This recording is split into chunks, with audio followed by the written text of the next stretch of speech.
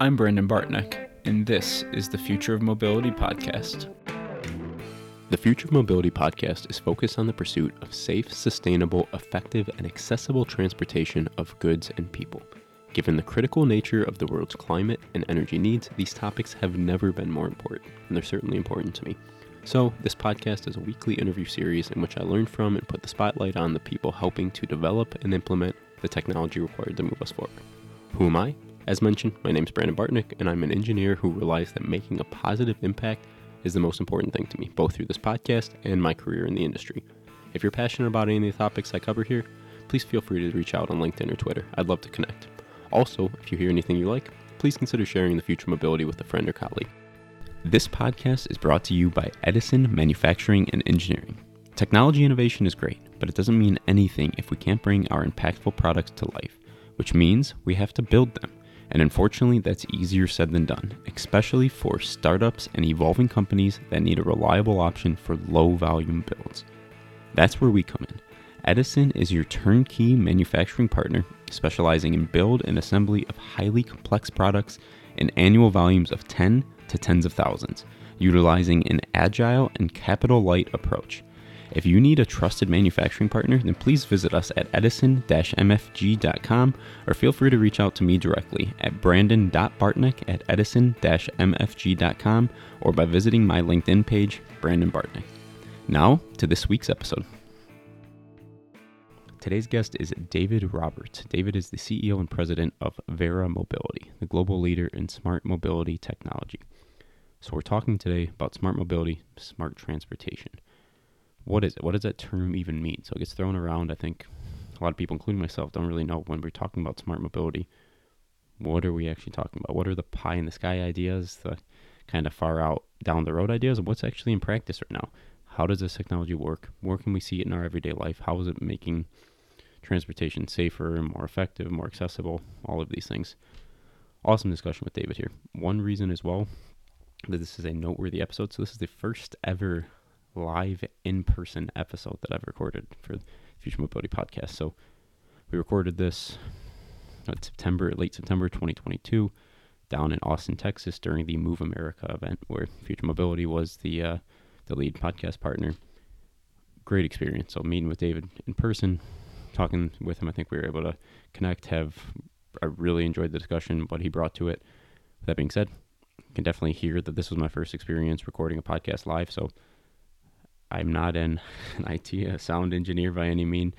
I made a couple of tactical mistakes here, which unfortunately you can hear, and that the sound quality isn't quite what you typically probably expect listening to the podcast where we're doing this stuff over Zoom. I'll learn moving forward, but especially about halfway through, you can hear I made a technical error of having David pick up the mic because it was getting louder on the conference floor, and I thought that was going to help things. Turns out it did not. So sorry about that. Sorry you have to kind of suffer through the slightly diminished sound quality here. With that being said, it's not that bad. You can hear everything fine. And also, I really think it's worth sticking around because particularly the second half of this conversation, I really enjoyed, got a lot out of it. One of my favorite conversations and podcasts that I've recorded in some time. So I'll leave it there for now. Please enjoy this conversation with David Roberts.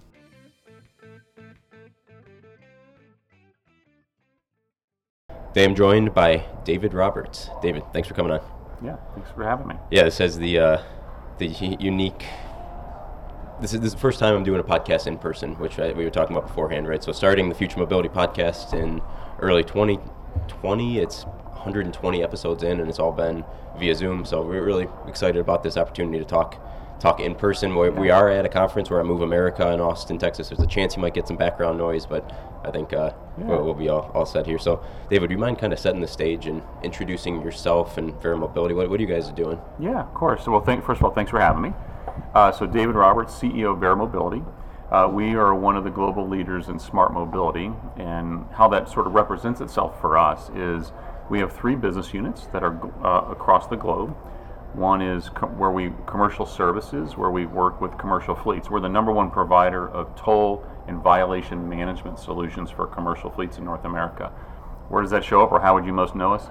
If you've ever rented a car from Hertz, Avis, or Enterprise, and you have that little box up in the window for the tolling, that's us. Everything related to that program is supported by Verra Mobility, and we offer it to the 3 largest racks here, and we're also building out that capability in Europe. So that's number one. And then number 2 is government solutions, where we partner with cities and municipalities around the world on their safety initiatives through automated enforcement. So that's red light cameras, speed cameras, school bus stop arm cameras, bus lane cameras. And we do that globally. We're headquartered in Mesa, Arizona, but we operate around the world. And then third is what we call parking solutions. So we have parking management software as well as hardware, so that's access control, pay stations, things like that. And we provide to universities as well as to small cities and municipalities around the country. Cool, yeah, thanks for that intro, and Yeah. we'll dive into probably each of those. That's okay. Would you mind, so smart mobility, the term, right? And I think this means a lot of different things to different people. I had kind of my own thought that's transitioned over time. How do you define smart mobility for yourself and for your company? Yeah, it would be an interesting poll to just randomly take your podcast and ask people with the microphone around this environment today, because I suspect you wouldn't get a consistent answer. So the way that we think about it is really twofold. First, there's clearly a technology related to it, which is all of the technology that is making mobility safer and easier. That's ITS, that's congestion charging, that's what's embedded in the vehicle, that's what's outside of the vehicle. All those technologies come together. It's a really broad portfolio. In our world, what we say is it's not about the technology, but we say it's our purpose is to enrich lives by making mobility safer and easier. So we really think about outcomes. How do we make things safer by reducing fatalities related to car crashes? And 2, how do we make it easier? So how do we reduce friction from people, any person, anywhere in the world getting from A to B? And smart mobility is the technology, or rather the portfolio of technology that allows that to happen.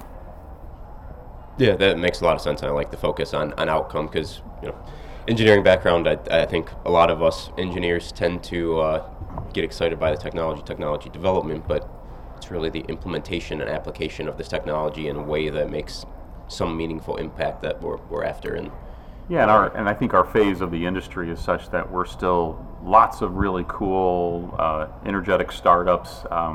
We've gone around the world looking at different companies, and it's super exciting. But ultimately, there needs to be an outcome to have a viable business case. And I think more, and you can see here today, a lot of people headed toward electric, charging, things like that. That's a use case that has power, and you can see why that's taken off.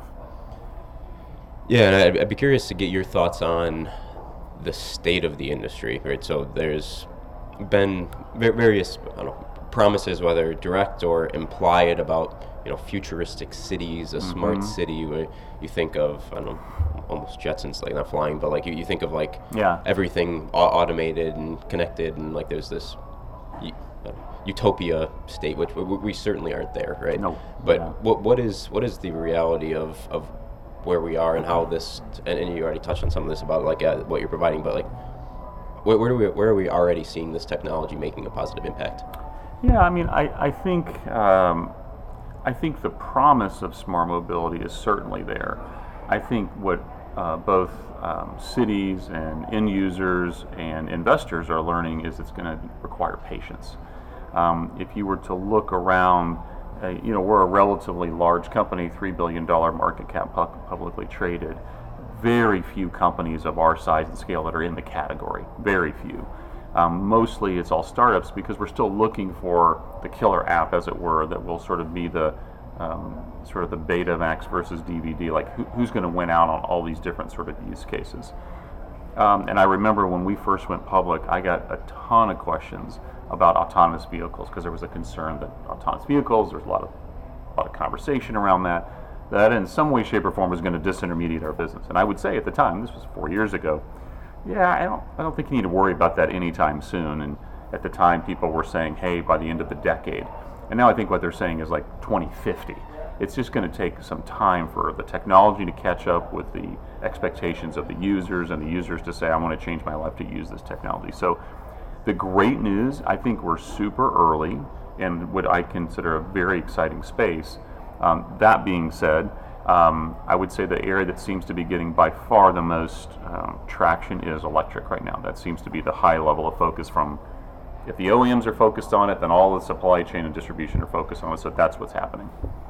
What do Verra's offerings, or what your participation look like in an electrified vehicle future?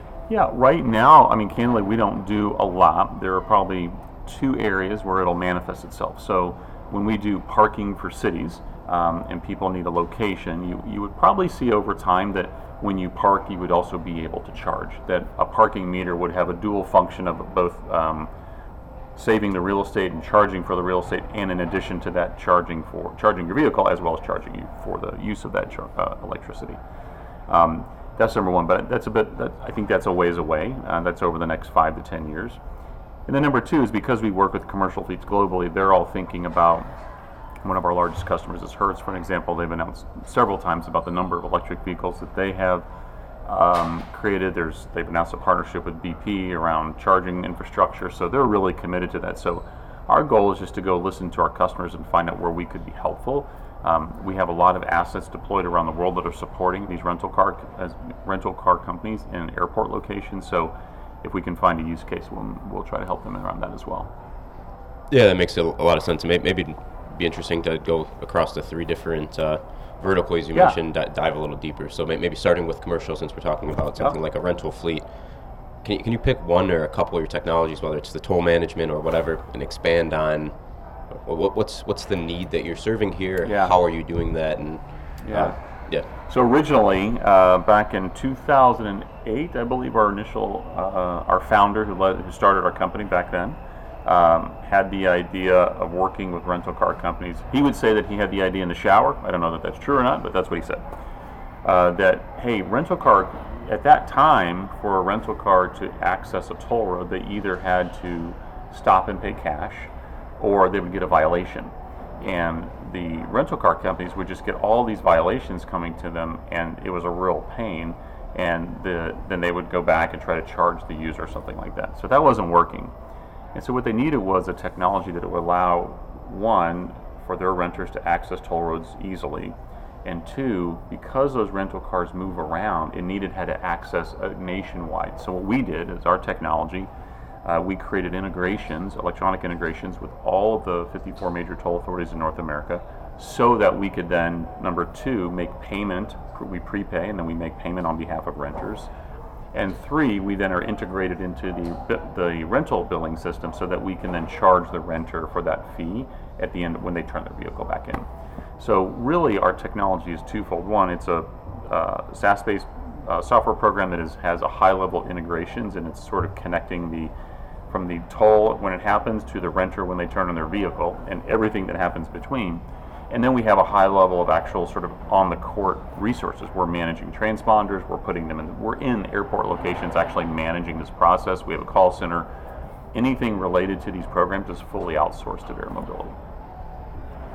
Gotcha. Yeah, that's interesting. And what's the difficult part of that process? So like from, I don't know, as you explain it, it seems, I'm sure there's stuff in the back end, but it seems kind of obvious. Yeah, let's just put it. I think a lot of people think that.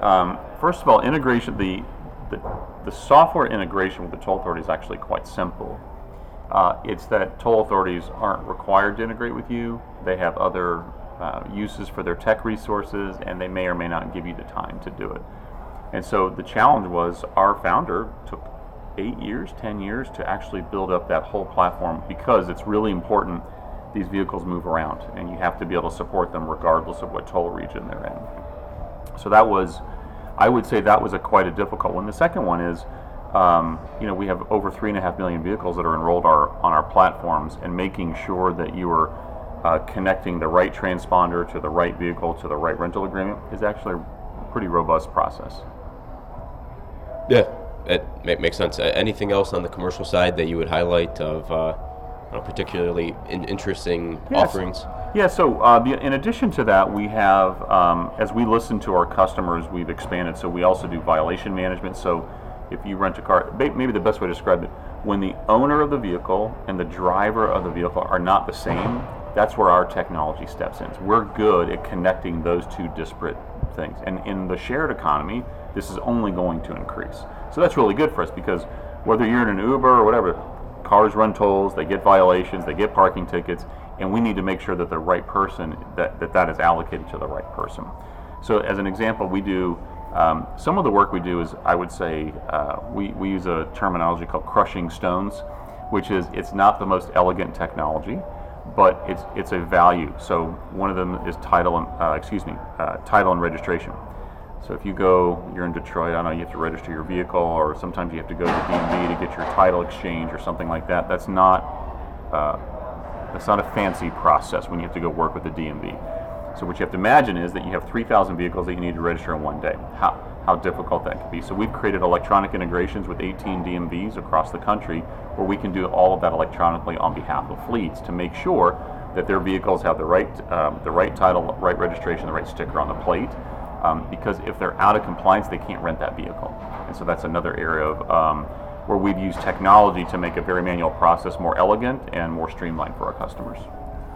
Gotcha. Yeah, and it sounds like, certainly software development task here, but I don't know, I'm guessing it sounds like there's a big networking effect here of you need to have relationships with the right people and have them willing to play ball. And that's exactly right. So there's not one DMV, there's not one parking authority, there's not one toll road. So we've created the network to give them a single point of access to all of those critical sort of driver-related services that help the fleets go. Now we only do that with fleets, meaning we only work with commercial fleets. We don't work with consumers.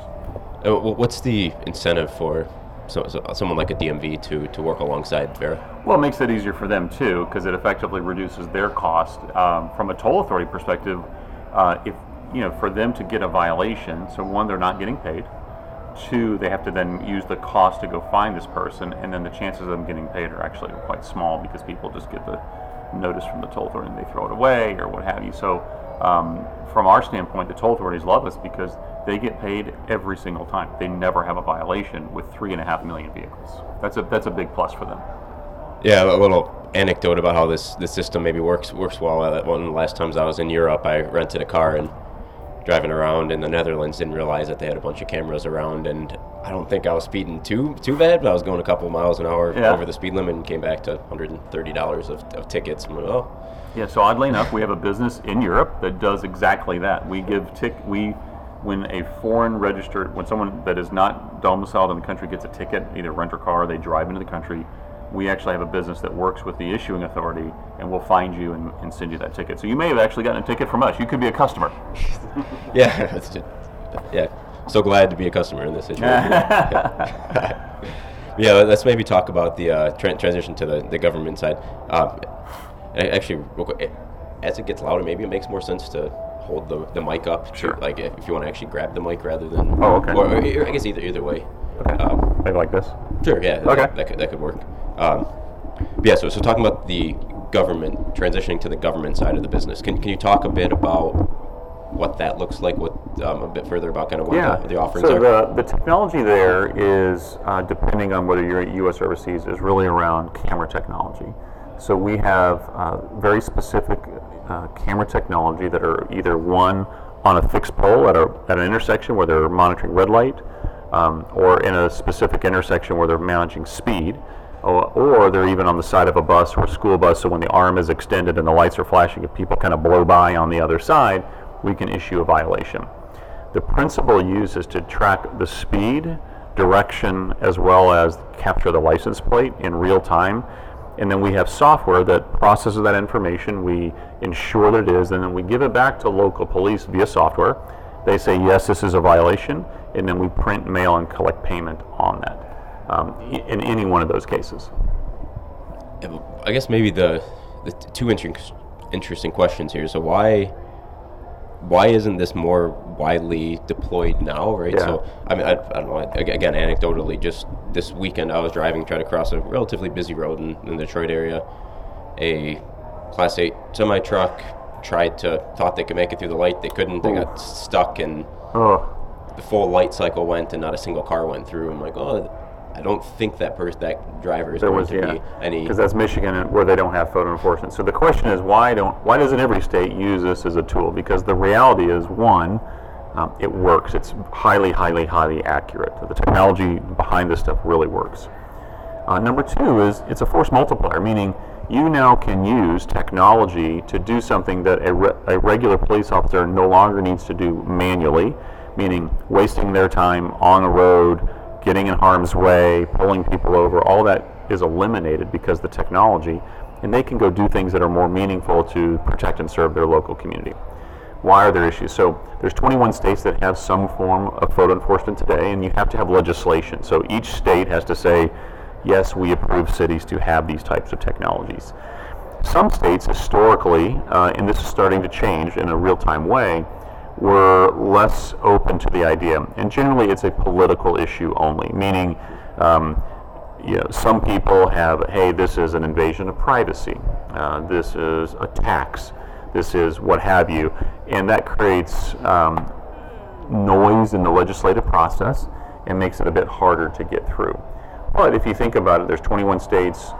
New York is one of the largest leading global leaders of using photo enforcement, and more people are recognizing, hey, this stuff actually works really well. It's free to us, meaning it's our CapEx that we put in the ground. They don't pay for it, and they make money on it. It's not like a profit center, but it allows them to invest back in the community in some other safety program. And I realize before I say this how silly of a question this is on the surface, but I'm going to ask, is the optimal situation for everyone to obey all traffic laws at all times and on the expressway drive exactly 70 and stop at every yellow light and do it like? Yeah, so I think the best way to answer that is through a specific use case. So not in the U.S., but overseas, or in Europe, they have what's called point-to-point speed enforcement, meaning you're on a certain road and it's time over distance. Here in the United States, sometimes you'll see, you're probably way too young for this, where they'll have a sign that this area is covered by an airplane. You might see these signs off in the desert in Arizona or places like that. I don't know that they actually do that, but they used to have these signs. Because what they would do is measure time over distance. What happens is when everyone on a particular highway is uniform in speed versus you going 70, me going 55, somebody else going 85, you reduce the risk of collision, and everyone actually gets to the from A to B much faster and much safer in a uniform manner versus all the variability that occurs. So, and there's certain stretches of highway that are curvy or may just have a lot of volume that if you can condense that, you fundamentally shift the safety of that particular intersection. So in that case, yeah, it makes sense for everyone to kind of drive the same way. I'm not sure that there are instances where people are reacting to certain accidents or things that are happening on the road that they don't have to veer off of that, but that's an example where it actually works. Yeah, and I think the other situations of school buses and red lights and bus lanes and such probably are even more obvious why those laws are in place for good reason. Yeah, and we see the video. I mean, when you see video of kids stepping off a bus and the car's zooming by and they're having to kind of jerk back or getting hit by a vehicle, that's one of the few products that we have that when we first launched it, we actually got calls from parents saying, hey, I'd like this on my kid's bus.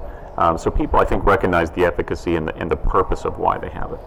How's the data at looking at the effectiveness of rolling out this type of enforcement technology and actually driving the action that you desire? Right, so incentivizing or disincentivizing bad behavior theoretically is a very good way to do this, but what's the data look like? Yeah, it's almost uniformly true that whenever you put a photo enforcement camera at either an intersection or for speed, there is a material drop in accidents and a material drop in speeding, and so dangerous driving. The reality is when most people are speeding, they're also distracted, and that makes for a bad recipe, right? Later today in my speech, I'll talk about we have a customer up in Canada that deployed, and they had a 50% reduction in speeding and a 70% reduction in criminal speed. So criminal speed is usually between 11 to 20 miles over the stated speed limit. And so when people are reducing that to that amount, that has a material impact on accidents as well as on fatalities. Yeah, could you expand on that? So I think you're talking later about a data-driven approach to looking at the effectiveness of smart mobility. Can you expand on what that looks like? Yeah, I mean, let's think of it this way. They wouldn't use it, they wouldn't go to all the political challenges of deploying photo enforcement if it didn't work.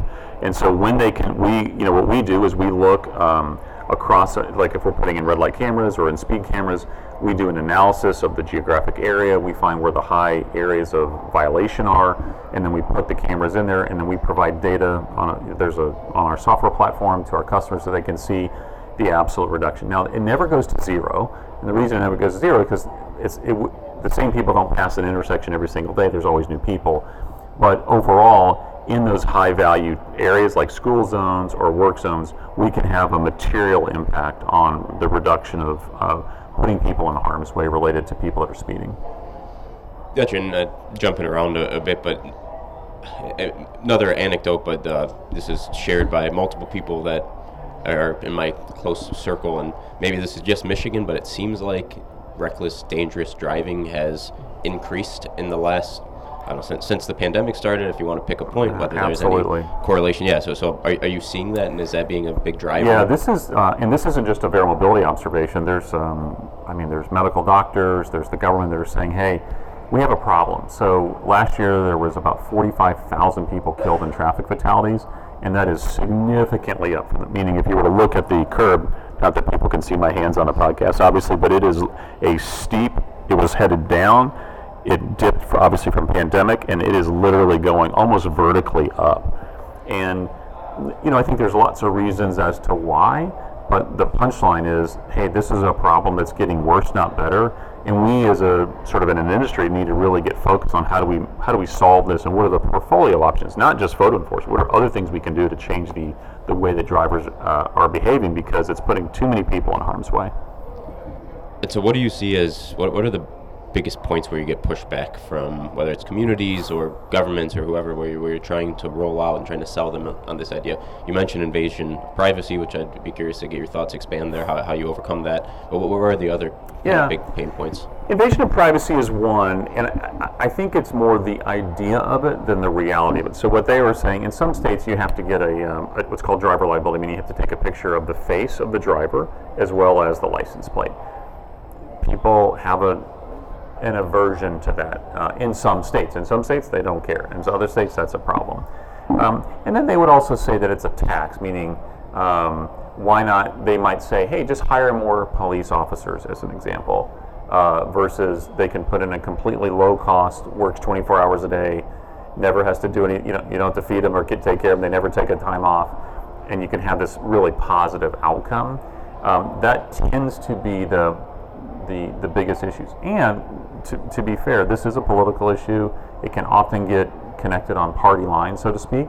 But the good news is for our industry that over the last, what I would say, 4 to 5 years, more states are recognizing, hey, this needs to happen, and we need to leverage this technology. I'll give you a good example.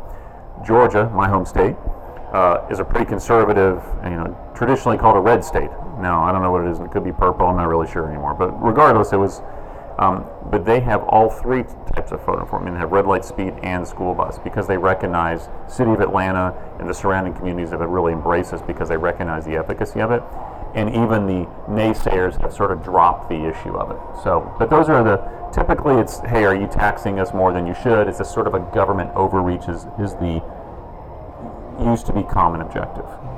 And do you run much into, so there's a perception that like cop parked on the side of the road is doing some positive thing, right? And just driving by the cop, you pump the brakes, and which I think there's some truth to that from a speed limiting factor. But it sounds like you can address the speed aspect. Did you get any pushback of people saying, well, the presence of a physical cop maybe is a crime deterrent in other ways, that you're removing cops from the street, and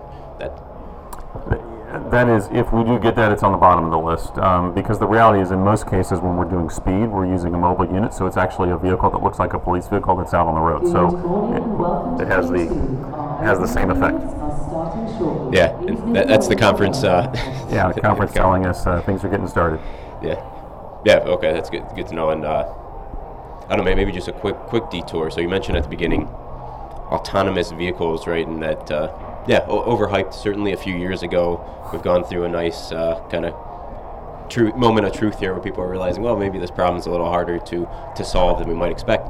With that being said, there are some pilots, there's some rollout of robo-taxis and autonomous trucking fleets, which hopefully I'm rooting for. Oh, me too. Scale up in the coming years.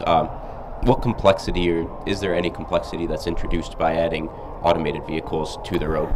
Yeah, I think it's more of it really comes down to a safety issue. The level of detail that an autonomous vehicle needs to understand about its environment its ability to process information quickly and make decisions for that vehicle in real time, that's not easy. It's really difficult when many of the pilots rather for autonomous vehicles are actually in Arizona, which is where we're headquartered. And the reason is it's sunny every day. We have big, flat, wide roads. So they can drive around much easier. But I was in San Francisco last week, and that would be difficult for an autonomous vehicle to drive around there with people moving all the time, jaywalking, smaller, narrow streets, hills, fog, all those. There's some challenges. I think more importantly, I'm sure the technology will be solved. I have no concern about that. I'm sure it'll be solved quickly. There's still the legislation that needs to go. How do we figure out the laws related to this? Who's responsible? And insurance and law, and so I think those are going to be some of the things that will take a bit longer because it's so new relative to the legislative process. Yep, makes sense. And I imagine services like what you're offering to some extent are prerequisite to rolling out these technology, right? So you need some way to be able to monitor and receive payment from and ticket autonomous vehicles if they don't behave. Yeah, they have to know who's going to get, if they run a toll, which presumably they would, who pays for it? How do they make sure that the person in the vehicle is actually paying for it? How do they know that they ran a toll? There is some tech enablement that we can provide in that situation for sure. And I imagine a physical cop could handle that, but if nothing else, it seems like you guys would do a nice job of kind of lowering the education level required. I think so. Yeah, but it's curious. I mean, will people speed in an autonomous car? I have no idea. In a robo-taxi, who controls the speed of the vehicle? Does the taxi? Does the person in the back seat? All things to be uncovered for sure. Cool. So let's transition to the third main topic that you mentioned, parking associated. So can you expand on kind of what does that look like for you? Yeah. So for us, we bought a company last year called T2. They're the #1 provider of parking management solutions for universities. So actually, the largest customer we have is Texas A&M, which is about 2.5 hours drive from here. What they do is they provide the software for the parking managers, if you will, within a given university to help them. Think of all the different use cases for parking at a university. It may be the most complex, which is you have students, you have visitors, you have faculty, you have games and football games and things like that. How do you throttle the demand? How do you charge for it? How do you give a violation? How do you follow up on the violation?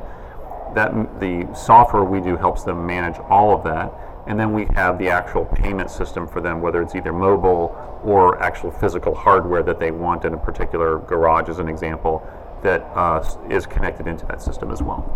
Are you guys getting into the drive-in, drive-out type technology, right? LPR cameras, absolutely. So today now people can just drive in, they have a camera that takes a picture of the license plate, and either they can pay for it via mobile phone if they have an app, or they can actually they may have pre-registered for an account. It just debits their account. It just kind of depends.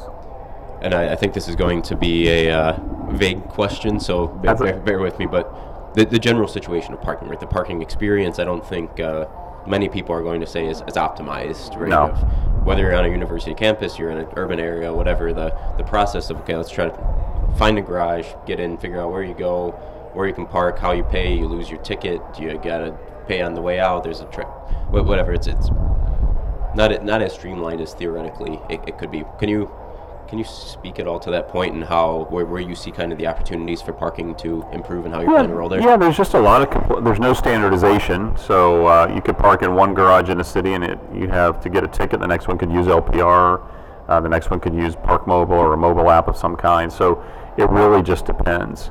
Our world is just working with cities to how do we set up their parking structure so that it's optimized for users. Ideally, that's going to be through really clear communication to the people that are parking, real ease of payment.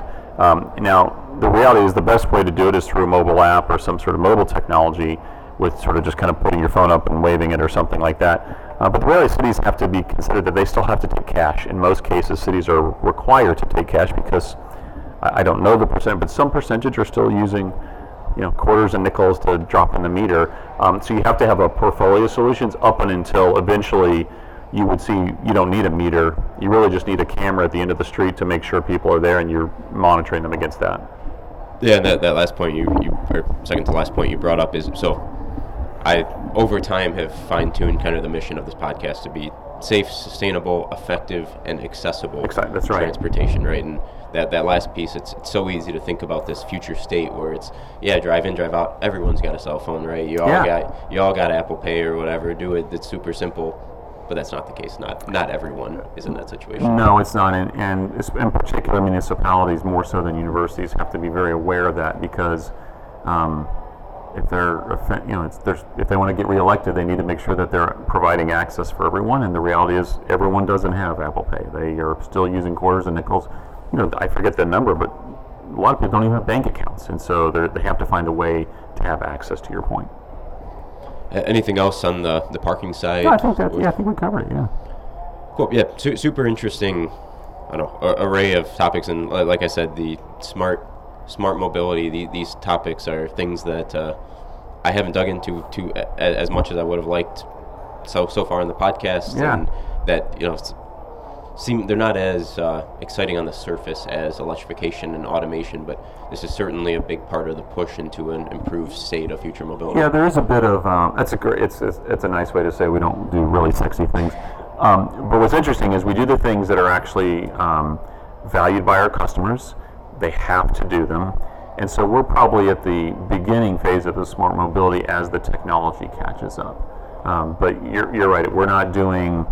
As I mentioned earlier, we do kind of crushing stone type work, but we take really hard manual processes and make them electronic, and that seems to work well. We've already covered, I think, a good breadth of what Verra is doing, but maybe taking a step back in a different approach, thinking of real world lessons learned, right? So this is an interesting topic. When you develop technology, you roll it out. Oftentimes, you deploy it in the real world and you realize something like the coin situation. Yeah. Well, shoot, we missed this or whatever. Anything else come to mind of something where there was an idea, a topic that you thought was kind of home run, and then you put it in the real world and you're like, well, we got it didn't work. Oh yeah. I wish I could say no, that's never happened to me, but of course it did, because the reality is you have to get innovation as a process that requires failure, and so. Several years ago, because of our capabilities on our tolling business, we built out a consumer app, and we call it Peasy, P-E-A-S-Y. And the idea was that consumers could use our app, and they still can. By the way, you can still use this app if you want to. You can download it on the App Store to access toll roads, so that they could have the same benefit as a rental car, and basically travel around the country. And we thought it was a really great idea. We did testing, we did all that we could. But the reality is the adoption was just much, much, much lower than we would have thought. Because the reality is most people in that case that are using a toll road are they get out of their driveway, they get in their car, they go to work, and they come back the exact same way.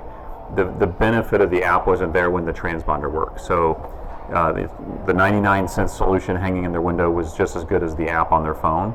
And therefore, if they were traveling and you're going outside your home network, then it provided some value, but that's a really small subset of people that are driving. And when there is an activity like this, right, where you launch something, it doesn't catch on or solve the issue as you'd like, as a leader, how do you try to think about that, or how do you gotta think about that? You ask a lot of questions. You're saying, hey, how did we think about this?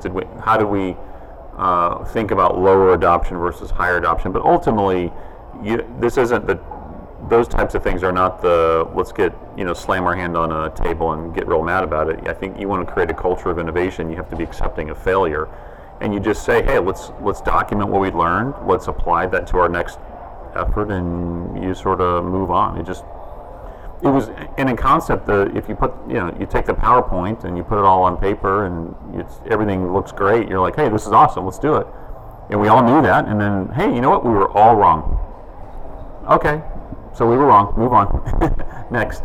Is there anything in the other direction of, something you roll out where you're like, yeah, maybe this hits, maybe it's a small market, and then you bring it out to people and you realize, wow, there's a real demand and want for this. I think the one that comes to mind is probably our Crossing Guard, which is our school bus stop arm camera. So we were one of the leaders in the industry that kind of brought that to North America. It's a phenomenon that exists mostly in North America anyway, not really overseas. And because of our experience with the political aspects of photo enforcement, I think we were slightly concerned, but because this had the opposite effect where people, the end users, were saying, hey, this is a great idea, I want this in my community, and it's a way for local, civil leaders to sort of stand up and say, hey, we're doing something to protect our kids. That has been a really profound impact, and if you carried that into school zone speed, that both of those have really taken off, because what we call, photo enforcement used to be, hey, put a red light in an intersection. Now we call it purpose-built, meaning we have a camera that's designed for a very specific use case, which is hard to argue. It's hard to argue that you should be allowed to speed in a school zone. It's who's going to make that argument?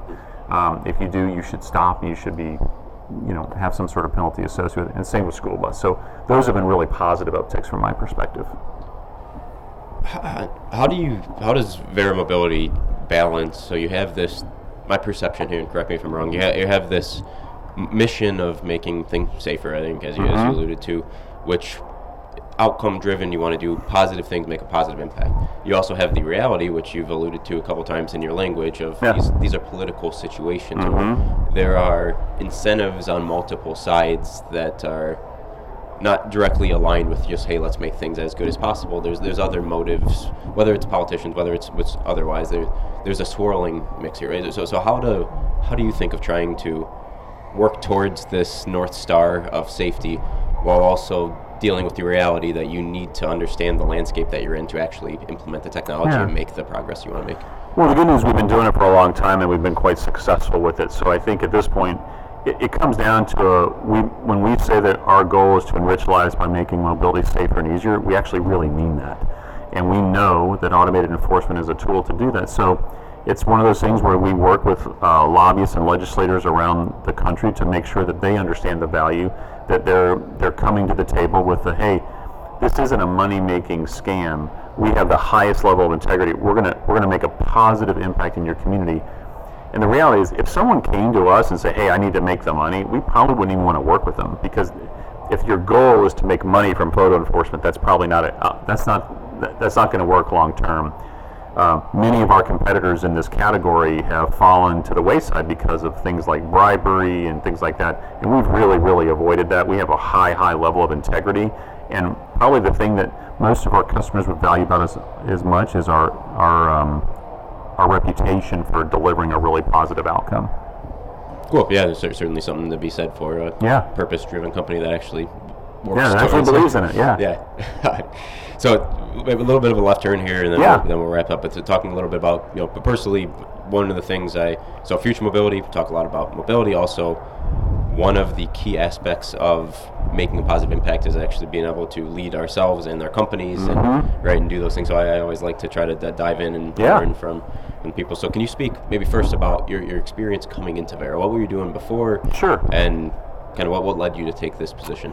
Yeah, so I used to say the first half of my career was in consulting, but now I'm old, and so it's maybe the first third at this point. So I started off in management consulting, was working in new product development innovation, went to grad school, and then kind of got into the role of the right-hand man to the founder. So I was part of a startup consulting group called Acuity Group that was pretty successful out of Chicago. They went on and sold to Accenture years later. I then became the CEO of a startup company with a founder again that had a software platform that did stock option valuation that has nothing to do with, by the way, until I got here, I did nothing in the mobility world. It was all different sort of management positions. We sold that to Merrill Lynch. I stayed there for a while. Then I went to another group of founders, said, hey, I've sort of been the guys, hey, you need to get us to our next exit or our next evolution. Went into a company called BillingTree, where I was the CEO that's a payment processor. And during that time there, I met one of the founders of then called American Traffic Solutions. And he and I were just friends, really, for a year or two. And then he said, hey, we've got this leadership position. We're looking to bring in a kind of a chief operating officer type guy. Would you consider that? And I got to know him, and I took the role. And so my job at that time was solidify the business. I changed out the management team, and then we sold the business to a private equity firm a couple years later. And then with the private equity, Platinum was the name of the private equity company, really great company. And we did a bunch of acquisitions to kind of bring us to where we were, and then we were one of the first SPACs If you remember SPACs, people don't like to talk about it anymore because we do, because we're actually one of the really successful ones. So, but that's kind of my journey of how I got to the company. And anything, and the SPACs, the barrier to SPAC, I think, dropped over time, and that's maybe why there's so many. Yeah, most of the companies that went SPAC were not actually viable. We were actually profitable. Yeah. So less maybe about that process and more about the way it was utilized. Yeah, so, that's right. Yeah, but yes. So anything you can highlight. So I don't know, been in consulting roles, small company, now relatively large company, right? What are the key principles that kind of have transcended that for you, or that you've learned from the time that really have driven your leadership I style? think a lot about leadership. I think I've had some really great influencers in my life, starting with my dad to certain bosses that I've worked with. And I think we all sort of take a little bit from the people that we work for. The number one thing that I would say is critical to leaders, especially in today's environment, is it's not about you. There is a fundamental that you need to be about the organization, that you need to be looking to celebrate and build up the purpose of the organization and the people that work there. It's not about you having a fancy title or making money or any of those kind of things. That when you generally care more about others than you do self, I think that's the beginning of a really, really good leader. And that's hard because we're all sort of self-absorbed sometimes, and that can be a challenge. But I have found that to be, one, the most appealing factor of people that I've had a chance to work for. And it's certainly something in my own personal integrity that I find is I'd like to be someone that does something for others, not for myself.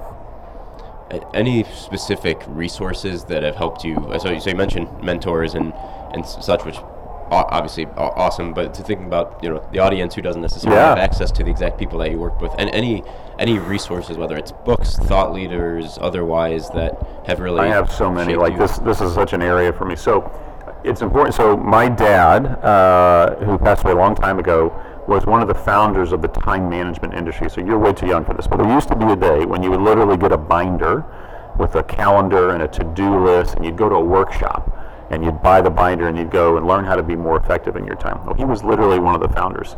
So unfortunately, I was getting self-help books at a very, very early age. I think that may have scarred me for life. The first book my dad gave me, and I kid you not, I was 13 years old, was The 7 Habits of Highly Effective People. And I remember trying to read that at the time and realizing this is the dumbest book I've ever thought of. And now I'm 52 years old, and I would say, wow, that's a really good book. The concepts of that book are still unbelievably foundational to what I would consider being an effective leader and effective executive. So another thinker that I have a lot of admiration for is Patrick Lencioni. 5 Dysfunctions of a Team, I think, would probably be his most popular book. He's written a slew of them. He has a really thoughtful and pragmatic and I think values-aligned way to think about leadership. I would consider him probably one of the best. And I think one of my mentors had an expression which is, our leaders are readers. And I would encourage any leader to make sure that they're spending time reading a book. I don't travel without a book. I'm sort of a nerd like that. And by the way, if my dad saw me today, he'd go, I can't believe you read this much. Like, they couldn't get me to read when I was a young kid. They couldn't force me to, and now I'm trying to read 2 or 3 books at a time at any given time. Yeah, it's funny on the 7 Habits where, I wasn't school age, but I think it was freshman year of college or whatever, whether it was my dad or someone at school or whatever. I similarly opened it up and not really for me, or same with Jim Collins stuff back in college. Yeah, he's another good reader. Yeah, another good author. Yeah, and I just think that the principles are, if you go back and read 7 Habits today, and I don't know that I'd read the whole book, but maybe the executive summary at this point, they are timeless as it applies to what leaders should be thinking about today. Yeah, for sure. And I guess the back end of that story, so now that I'm in a leadership role and trying to build a company and stuff, those principles are something I go back to. And Jim Collins, Patrick Lencioni, that are part of our organization, has a kind of foundational, these 8 to 10 books shape the way that we think, and all those are on the list. One of Patrick Lencioni has a book called The Ideal Team Player, and in that he articulates the 3 attributes of what a good employee are, and they call it smart, hungry, and humble. And that's really had an impact on how we at Vera Mobility think about hiring. Smart not meaning IQ, but actually EQ. So people that are not only smart and understand their business, but also have a high level of relatability. hungry meaning they desire for more, and humble meaning they care more about others than self. That's been a real powerful, as we try to frame out our culture at Vera Mobility, that's been something that's been instrumental to me. How about, and maybe this will hit something, maybe not, but like, so this process, right, of, you're allergic to self-help, then you realize, hey, so these principles, whether it's self-help or business wisdom or whatever, you realize, hey, there's something to these principles. Mm-hmm. Then there's another leap of actually putting those into application, right, and actually learning to lead a team and yourself and your team actually living out those principles. Do you have any roadblocks or stumbles along the way of kind of that, from that time of you realize, hey, I want to do something a certain way, and then, hey, we're actually doing it? This would be a very, very long podcast if we go through all the mistakes that I've made in leadership. Look, I mean, one of the things that Lencioni, in fact, talks about in his book, The Advantage, he sort of talks about the desire for organizational clarity, and almost, if I think of major leadership mistakes, and whether that could be a hiring mistake, it could be an accountability, not holding someone accountable, something like that. It almost always goes back to clarity. I mean, do you know what is expected of you, and do you know how you're doing in relation to those expectations? That is, it's hard to do. It's easy in concept and hard in application. And what I have found in my own leadership, when I'm not doing that full time, I have found that my leadership is not as good as it could be. I have. There's another tidbit for the audience. I had another leader, and he helped me define so I think one thing leaders need to do is, what is your leadership style? Like, if I were to talk to the people that work for you, how would they define you? And one of the things that I was taught is, we call it the 4 F's of leadership. So this is perfect for, like, it's super easy to understand, which is to be fair, firm, friendly, but not too familiar. Fair meaning, in a given situation, we always lean into the side of the employee, give them the benefit of the doubt, have grace. Firm is unequivocally clear on expectations. Friendly meaning affable, but not too familiar, is about not necessarily being best friends with the people that you work with, and learning to keep an appropriate level of emotional distance so that you have perspective as a leader to benefit the company, and you're not clouded by that judgment. Those have stuck with me for 20 years now, and I think everyone is probably ever I've interviewed has heard that from me in some way, shape, or form. Yeah, that's cool. I like the simple heuristic. Yeah. For sure. So, yeah, a lot of fun here. I think we covered a lot of ground. Really have enjoyed the discussion. Sorry again for whoever's listening. Hopefully hopefully this isn't too bad coming over the speaker. But maybe just a closing question. So, anything we missed here, or if not, what would you hope that someone who's listening to this takes away from the discussion, whether it's thinking about smart mobility, Vera Mobility, whatever? What would you hope someone takes away? I would hope, and my talk later today is, hey, again, such great tech. This is such an exciting space. I mean, the advent of technology in 50 years, how we're going to look back and see how the world is fundamentally transformed, the way people are getting around, as it were, is going to be unbelievable. But I think my hope is that people will really look at the opportunity to focus on how we have an environmental impact, meaning how do we make communities safer, more reliable, more committed to the environment, and that we have we have an obligation as leaders in this industry to be driving that, and I hope that we don't lose sight of that in the midst of the cool tech that we can also create. Good morning. The keynotes are starting. Yeah, I think that's a great place to leave it. David, thanks again. Yeah, appreciate your time. I appreciate it. It was good. Yeah, best of luck to you. Yeah, thank you. Well, there you have it. Hope you enjoyed that conversation with David Roberts. So a few things stand out to me. One, towards the end here, talking about his leadership journey, how he thinks about leading an organization. This is kind of self-interested, since this is some of the stuff that I'm really interested in, but I really enjoyed this conversation with David, talking about how he's evolved as a leader, some of the main influences in his life, how he's thought and progressed over time. I really enjoyed that. Also, getting deep into some of these topics about smart transportation, thinking about, okay, they seem like a nuance area as you're potentially going through some of these things, traffic or speed monitoring, intersection monitoring, different communication pathways, all these types of things, toll paying, like they seem like back end, something you don't really think about too much. If you do think about it, you're probably like, oh, and like I mentioned here, I got a ticket or a few tickets from, I think the only tickets I've ever gotten from speeding from a camera system, which kind of annoying as a driver, but at the same time, if you take a step back, like as grand scheme of things, this technology, including that technology and others that Verra is providing, has a role to play as we're trying to improve mobility. So trying to make things certainly more effective, more accessible, and then really safer, right? If we can follow the laws the way they're written, have everyone moving the same speed in the same way in a predictable way, I think there's a lot of benefit that could be realized here. So really great discussion. Appreciate you listening. Appreciate you making it through the poor sound quality. Like I mentioned again, sorry about that, but cool to be able to do this live. And yeah, as always, more to come next week.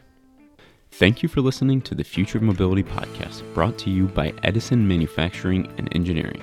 If you have a need for a trusted manufacturing partner for low volumes of highly complex products, then please visit us at edison-mfg.com, or feel free to shoot me a note directly at brandon.bartnick@edison-mfg.com, or visit my LinkedIn page, Brandon Bartnick. Edison specializes in build and assembly of highly complex products and annual volumes of 10 to tens of thousands, utilizing an agile and capital-light approach. If you're making an impact in the mobility space, we'd love to help. Until next time, thank you for listening to the Future of Mobility podcast.